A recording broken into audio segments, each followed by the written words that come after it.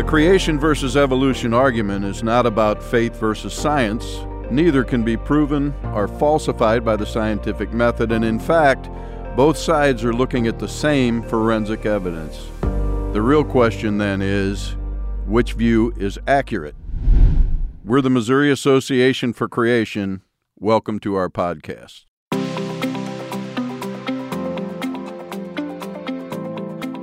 Well, good morning, evening, afternoon, whenever you're listening to this podcast. From St. Louis, Missouri, I'm Marv Schaefer, president of the Missouri Association for Creation, and I'm here with Steve Grimes, who is one of our speakers for our creation group. And Steve is going to tell us today what he has found out about the James Webb Space Telescope. Steve has done a lot of research on it. For the purpose of this interview, I think we're just going to call it Webb, right? So we don't have to keep saying James Webb Space Telescope. Is that okay, Steve? I think so. Either okay. Webb or JWST. I will slip into both. Okay, sounds good. So the telescope was launched on Christmas Day, actually, in 2021, and it is a remarkable technology. It's already revealing some wonderful things about our universe and promises to deliver many more in the years to come. And let me just give a brief introduction to Steve here. And Steve was the interviewer on our last two podcasts with Dr. Rob Carter. But Steve has a Bachelor of Science degree from Washington University in St. Louis in Systems and Data Processing. He was an adjunct faculty member there at Washington U School of Engineering and Applied Science for 25 years, teaching computer systems architecture in the undergraduate Bachelor of Science program. And currently, Steve is working as a database architect and developer, capping an information technology career that spans multiple computer environments and languages. I can actually turn a computer on and off, and I can actually do like Word documents, and I can like get on and off the internet.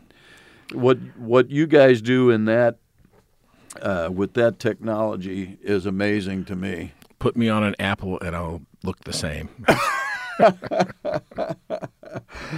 All right, so I'm looking at actually on my computer right now an article from just a couple days ago on space.com, and it says the James Webb Space Telescope discovers enormous distant galaxies that should not exist, and the subtitle says, giant mature galaxies seem to have filled the universe shortly after the Big Bang, and astronomers are puzzled. Those last three words there, astronomers are puzzled, that could be put on just about every article we see on the Webb Telescope. Correct, Steve? It's on a lot of them. And it's funny, you have the titles of articles ranging from cosmology in crisis, and this changes everything, those types of headlines, to headlines that are, oh, yeah, this is what we expected, which that's a lot of chutzpah to say that. But people can get away with saying just about anything, and I guess that's why God gave us the ability to discern arguments and listen to evidence and reason together. And right. Maybe if we do that, we can see a few things relative to this question about what the James Webb Space Telescope is showing us. So, Steve, what's so remarkable about the Webb Telescope, and what exactly is it revealing to us about the cosmos? Yeah, thanks, Marv. So I really kind of break this into two sides when I did my presentation recently at one of our monthly meetings. First of all is the engineering, because I think that man is able to create something this amazing, and that we are placed on a planet that has the right materials to allow us to create something this amazing. All of that points to God as well. And we're in a prime spot to view the cosmos, correct? Absolutely, correct. Between two arms of the Milky Way, so we're not surrounded by a lot of cosmic dust. We have a pretty clear view into the rest of the universe. Just wonderful thing piling upon wonderful thing that got us to this point. And as reading about the JWST, it stands on the shoulders of giants like all of science today. There's been so many great discoveries that have accumulated over time. And I think when you deal with the hard sciences, this is pretty inescapably true that science has built upon science. It's only when you get to the speculations that are being done and have been done that those keep having to be rewritten.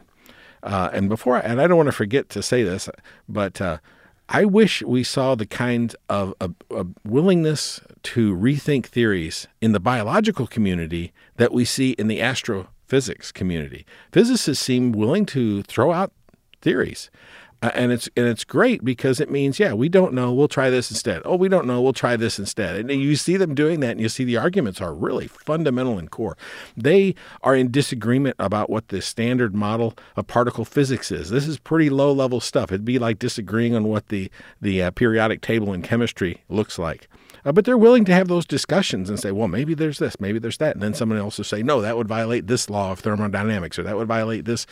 The strong gravitational force would have to be suspended for, and then the numbers and the math gets crazy. But I'm glad they're willing to have that discussion. Mm-hmm. As opposed to biologists who just close it off. If you're not going to accept the Darwinian explanation for everything, they're not willing to put it in the mainstream press. Now, behind the scenes, they will, of course, entertain other undirected solutions for evolution, but they're not giving up evolution, period. And it's no probably, matter what. And that's probably true on the astrophysicist side, too. They're not giving up on a materialistic cause for the universe, but they are admitting that, hey, all of our models, Big Bang Cosmology, is in trouble for just a host of reasons. And we'll maybe touch on those as we go through this. Right. One thing when I think about the universe, first of all, what they tell us is about the origin of the universe is speculation. Now, it's educated speculation. Right. In other words, these are guys, they look at what they see in the universe today, and they extrapolate back what it was like at the beginning because they can't know. Nobody was there to observe it. So they can look at what they're seeing today and then try to surmise what happened at the beginning. And it always amazes me that what they go back to is that in the beginning there was this, they call it a singularity. And essentially this singularity contained all of the matter and energy in the universe, and they call it an infinitely dense singularity. And then the Big Bang is that singularity expanding rapidly, essentially exploding, but expanding rapidly into the universe that we see today. But they can't start with the Big Bang. They have to tell us, where did the singularity come from? So, and obviously when we look at Scripture and what God tells us about how He created and everything, we've got all kinds of problems theologically there. Right. But it all goes back to that. So when they've done all these years of, I'll call it educated speculation, they've had all these years of that, and now they've got the Webb Telescope showing them things they've never seen. Their minds are being blown, right? Yes, I think the honest ones are admitting that. I put a video from Neil Turok. He's a theoretical physicist, a short clip of one of his videos, an interview that he's having with an experimental physicist. And he's admitting that, yes, everything they've been thinking for the last 40 years needs to be discarded. They need to start over. And that's incredible. And we're talking about not just the Big Bang. The Big Bang is a part of a cosmology that includes a lot of components. So you have the initial Big Bang. You have these different eras that we went through, because what was banged out wasn't the heavy elements. It was basically not even hydrogen or helium. It took years. You had to go through the Planck era and through I shouldn't even say years, because some of this happened in the first 1 second. In the first 1 second of the Big Bang, you go from the Planck era out to this inflationary period where the universe expands thousands of times in size in less than a second, violating the speed of light, violating all that. That's okay. They introduced new subatomic particles to help explain it, like the inflatron, for which there is no evidence. And that's one of the things Neil Turok points out. We've had the Hadron Collider looking for these subatomic particles that we think would have to exist to explain our origin theories, make them work. They don't exist. They found the Higgs boson, and that's about it. 10 years later, we haven't found any additional ones. And yet we see a universe. We can describe how it works, but we can't explain how it got here using the current standard model in physics. And of course, we as creationists say, yeah, God invented this way, and we stand on Newton's shoulders. He said the same thing. Right. Kepler. Many. Yes. Johannes Kepler. Yeah. Right, and so you go from the Big Bang to the inflation to the particle era to the nucleosynthesis era until finally you get nuclei, and then basically you get helium. You need helium. That's like the lightest element in the periodic table. Hydrogen, and then hydrogen and helium are basically the beginnings of the first stars.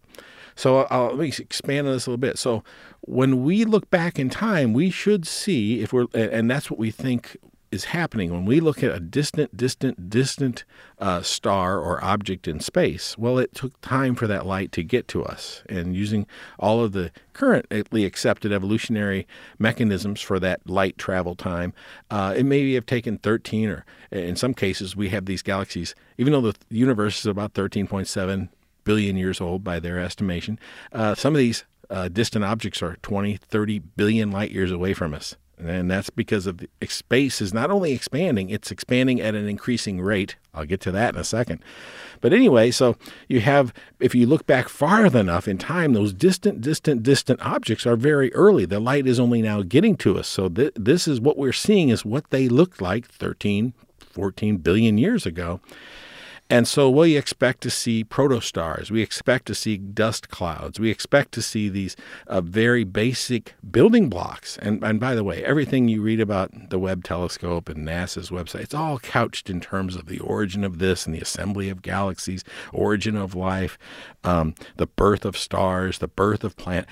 Everything is put in terms of origins. In other words, instead of just saying, hey, here's a cloud of dust. Oh, no, this is a planetary formation nebula or something. They'll always twist it to... And do we see a planet forming? Well, no, we see clusters of dust, and maybe that's a planet forming, but every one of those accretion theory and every one of these theories about how planets and stars form has its own set of problems for which they rely on things that have never been observed, dark matter, dark energy, and so forth. But anyway, I'm getting ahead of myself a little bit. Going back, the Big Bang Cosmology says we started very simple and primitive, hydrogen, helium, and then those stars, those initial stars that were the coagulations of this particulate matter that was at the end of the era of nucleosynthesis and the end of the era of nuclei and then the era of atoms, we eventually got stars that in their core form the heavier elements. And those stars have to go through a whole life cycle. So the early stars, they're blue, they're smaller, blue in terms of the light they emit. Their temperature is lower. They're burning the helium and hydrogen at their core. And then eventually they're also forming heavier elements through fusion and through some of these remarkable nuclear processes. And then those stars go through a life cycle. They die, they explode. They become a black hole, whatever. Different stars follow different paths in their life cycle. But those explosions of stars then become the dust and the building materials for the next round. Mm-hmm. And so now the next round of stars may have heavier elements. Maybe it's burning heavier elements at its core. And so we can look at the light and start to describe the metallicity of the light that we're seeing and of what is emitting that light. Oh, this light is coming from an object that has heavier elements. Well, so all of this says when we look way, way, way, way back, we should see very simple things, pretty much blue light, small, low heat, small. And then as you get closer and closer to us over time, you would see the more massive stars, the bigger black holes, the heavier element emitting or burning stars, and all of these kinds of features, because it would have taken times, generations of stars living and dying. And that's a long time to create the next generation of stars living and dying. And of course, it's all overlapping. So if you look at the pictures for the Big Bang Cosmology to where we are today, we look around us, about 60% of what we observe in what's called the nearby universe. It's about the first billion light years, using their numbers, is spiral galaxies, about 60%. Mm-hmm. Elliptical galaxies, about 20%. And then irregular galaxies, about 20%. And so we think, well, maybe that means if you go back further in time, there hasn't been enough gravitational interaction between these stars that form these galaxies to create these structures we're seeing, like spirals and ellipticals and nice round. Instead, we go back, we'll see more irregular. So our expectation, the scientific expectation, the further you look back, the more irregular galaxies. If you see one, you don't even get galaxies until you've had a bunch of stars that have lived and died. And then you finally get stars that start to interact with each other gravitationally. And you get the irregular galaxies, presumably, and then further on in time, you would get the gravitational interactions producing these other more complex structured galaxies. Okay, what is Webb telling us? This is all about James Webb, right? So this is all leading up to that, right?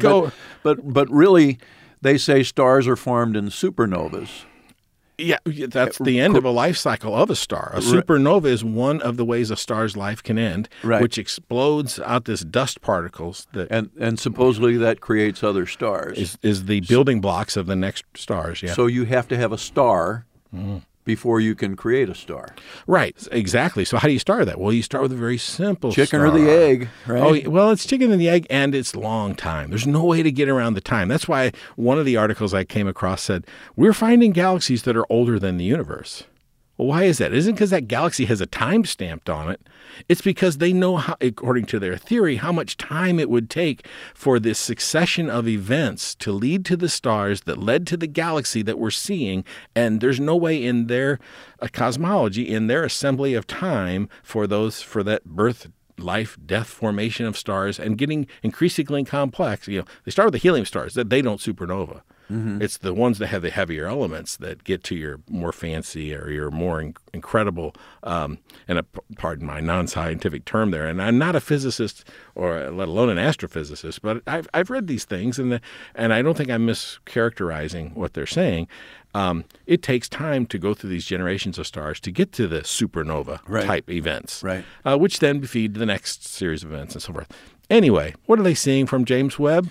Well, since we're jumping into that, let me just interject a question here because the Hubbell telescope, I think it recently had its 32nd anniversary. 32 years. 32 years and circling the Earth, yeah. Right. So what are the differences? Why is the Webb telescope so much superior to the Hubble telescope? And then you can jump right into what you were going to talk about. Yeah. Great question. Because Hubble was amazing, and Hubble started to show us this stuff. We saw distant galaxies that were far more well-formed than we thought they should be for the distance that we were seeing them in. Hubble opened our eyes to a lot of things. What's different about Hubble versus Webb, in some ways, like in confirming what's called the Hubble tension, they are in total agreement. They thought Webb would fix this problem that's called the Hubble tension. The Hubble tension is what is a problem in physics having to do with the expansion rate of the universe. We all think the universe is expanding. The stars seem to be redshifted and moving away from us. And why aren't we at the center? Well, there's a reason. They would say that we're not at the center, but it sure kind of looks like it. In every direction we look, 360 degrees, things are moving away from us. Now, there is a reason why that doesn't have to mean we're at the center, but it also could mean there's different theories for the shape of the universe that one of them, which places at the center, but I won't go down that part. Anyway, Hubble versus Webb. Hubble is primarily an optical telescope. It can reach into the infrared spectrum, and we've gotten these tremendous images from the Hubble telescope because it's orbiting the Earth. Doesn't have to peer through our atmosphere and the dust and dirt. It doesn't have to deal with the light pollution that we have here on Earth. And so it opened our eyes to things we'd never seen before. They found hundreds, like 100 times as many galaxies as they thought existed before Hubble even went up. So it just opened the door. And of course, to me, each step of the way, it's confirming God's word. God said you can't number the stars. And people thought they could. About 1,000, 2,000 stars was visible. And so they thought, hey, you can't believe it. But no, they didn't have a primitive view. God's word revealed that the heavens were majestic. If you look at how many times he just brings into as higher than the heavens. Right, the heavens declare the glory of God. Yes, it is something he's saying, no, you're going to be amazed by this. And sure enough, the more we learn, the more amazing it is. Hubble was the first huge step. It was a monstrous step toward that amazing revelation. And now James Webb, what's different about it is it's super, super sensitive, and it works primarily in the infrared spectrum, which is a longer wavelength. So it is able, therefore, to peer right through the dust clouds that are obscuring Hubble's vision. Ah, okay. It can go further because those wavelengths are actually longer than the size of the dust particles that they're looking into. And so just like they aren't there, it looks right past the dust. And so we can look at a nebula or a cloud of dust in the universe somewhere in a distant place, and we can see way more detail in it and behind it. And, of course, these things are high-resolution images, which then the data is downloaded to Earth. We haven't finished processing all the stuff we've learned from Hubble. We've just learned recently something that Hubble observed in 2004, 2005. People download this data, and they start to crunch the numbers and look at it, and then they find, hey, did you know this was out there? And I think they found a cluster of asteroids flying around somewhere that nobody knew about before. And Hubble saw it 10, 15 years ago, but the data, there's such massive amounts of data that came from Hubble and still is, and is now coming from Webb that I imagine it's taken them a long time to process it, right? It will. Yeah. And that's why the whole discussion right now is a little premature on Webb. I think what Webb's going to show us, we haven't even scratched the surface. It's only been sending us data since about summer of 2022. So it's got a lifespan. It will run out of fuel. Mm-hmm. Fortunately, they were very fortunate in when they placed it into its L2 halo orbit. They used far less energy than they thought they would have to, and so it's going to have a little longer life, which is good. Minimum 5 years, maybe 10 years, and maybe they can refuel it. Maybe we'll have the technology to refuel it 10, 20 years from now. But anyway, so it's looking at the infrared spectrum as opposed to Hubble, which is primarily optical or the visible spectrum that we can see. The infrared spectrum gets you past the dust, and it also is sensitive to heat in ways that are going to let us further and more closely analyze the heat source that comes, these heat sources at the distant edges of the universe. One of the neat things I saw on probably a podcast was that if the James Webb Space Telescope was on Earth and we didn't have an atmosphere, it could detect the temperature of a single bumblebee on the surface of the moon. Oh, wow. That's how sensitive it is to heat. And so, and another article I saw said it can go down to a single photon detection. So it's the most precise instrument we've ever had, and we've placed it in the optimal place. This L2 Lagrange point is great for reasons we don't have time, I think, to go into today. But so what are they seeing? They're going out, and first of all, lots of things. It's a side note, and I think I went down this. I'll just mention it again. So the Hubble telescope gave us the rate of expansion of the universe. This is the Hubble constant. And it gave us one number. Well, we have these other telescopes and these other methods that give us a different number. And it gets into standard candles, Cepheid variables, all these terms and ideas. But the problem is the numbers are different. What Hubble gave us was different than what a lot of our other instruments gave us. What James Webb just did is confirmed Hubble's number. They were hoping Hubble was wrong, we could solve it, Webb would solve it, bring the disparate numbers closer together, that we're not in the range of statistical anomaly. We are a range apart. And here's how I describe this problem, because they know this is our understanding of the physical universe is in crisis, the Hubble tension. I liken it, and this is all analogies or simplifications and imperfect, but think of it this way. Imagine we put $1 billion instrument in Missouri to measure the speed of a train that's going by. It's a mile-long train. And then we put $1 billion instrument in Kansas to measure that same train. It's a mile long. So half a mile in Missouri and half a mile and the Kansas speedometer says, yep, that train's going 67 miles an hour. Mm-hmm. And the Missouri speedometer, $1 billion speedometer says, yep, that train's going 73 miles an hour.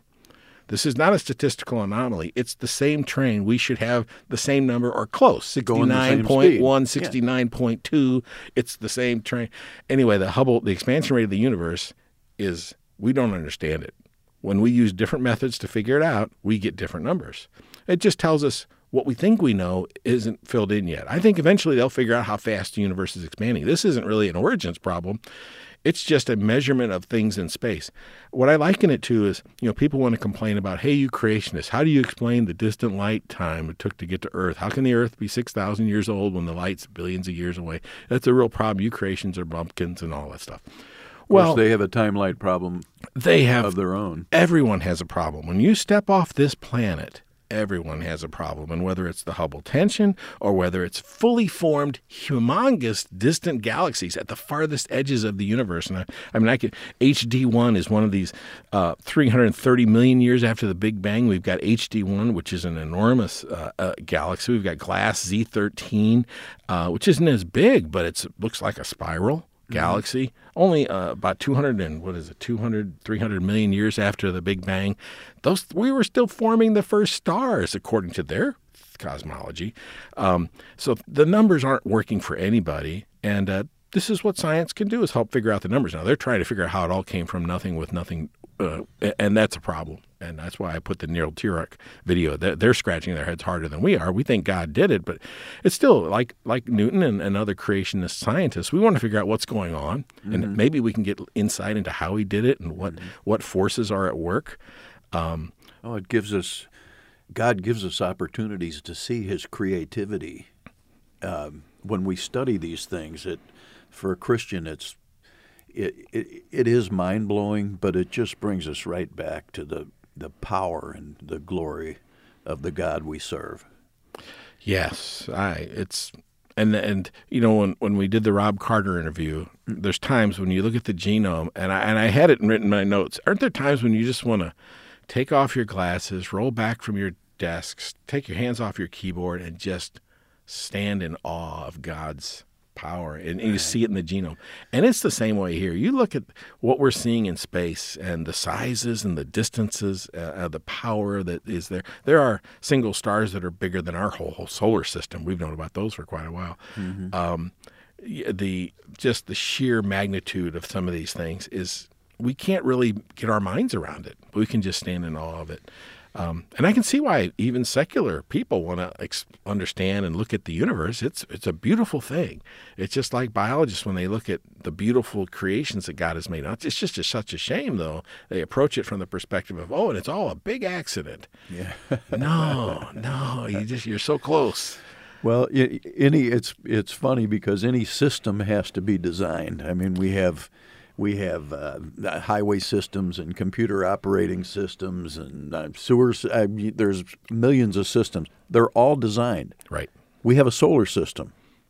Right. They tell us that wasn't designed. Right.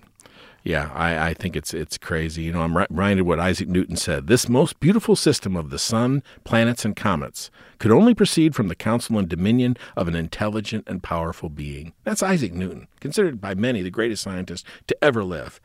And he explained, you know, he gives us the gravitational formula that tells us how gravity works. He understood what he was looking at better than many of us ever will.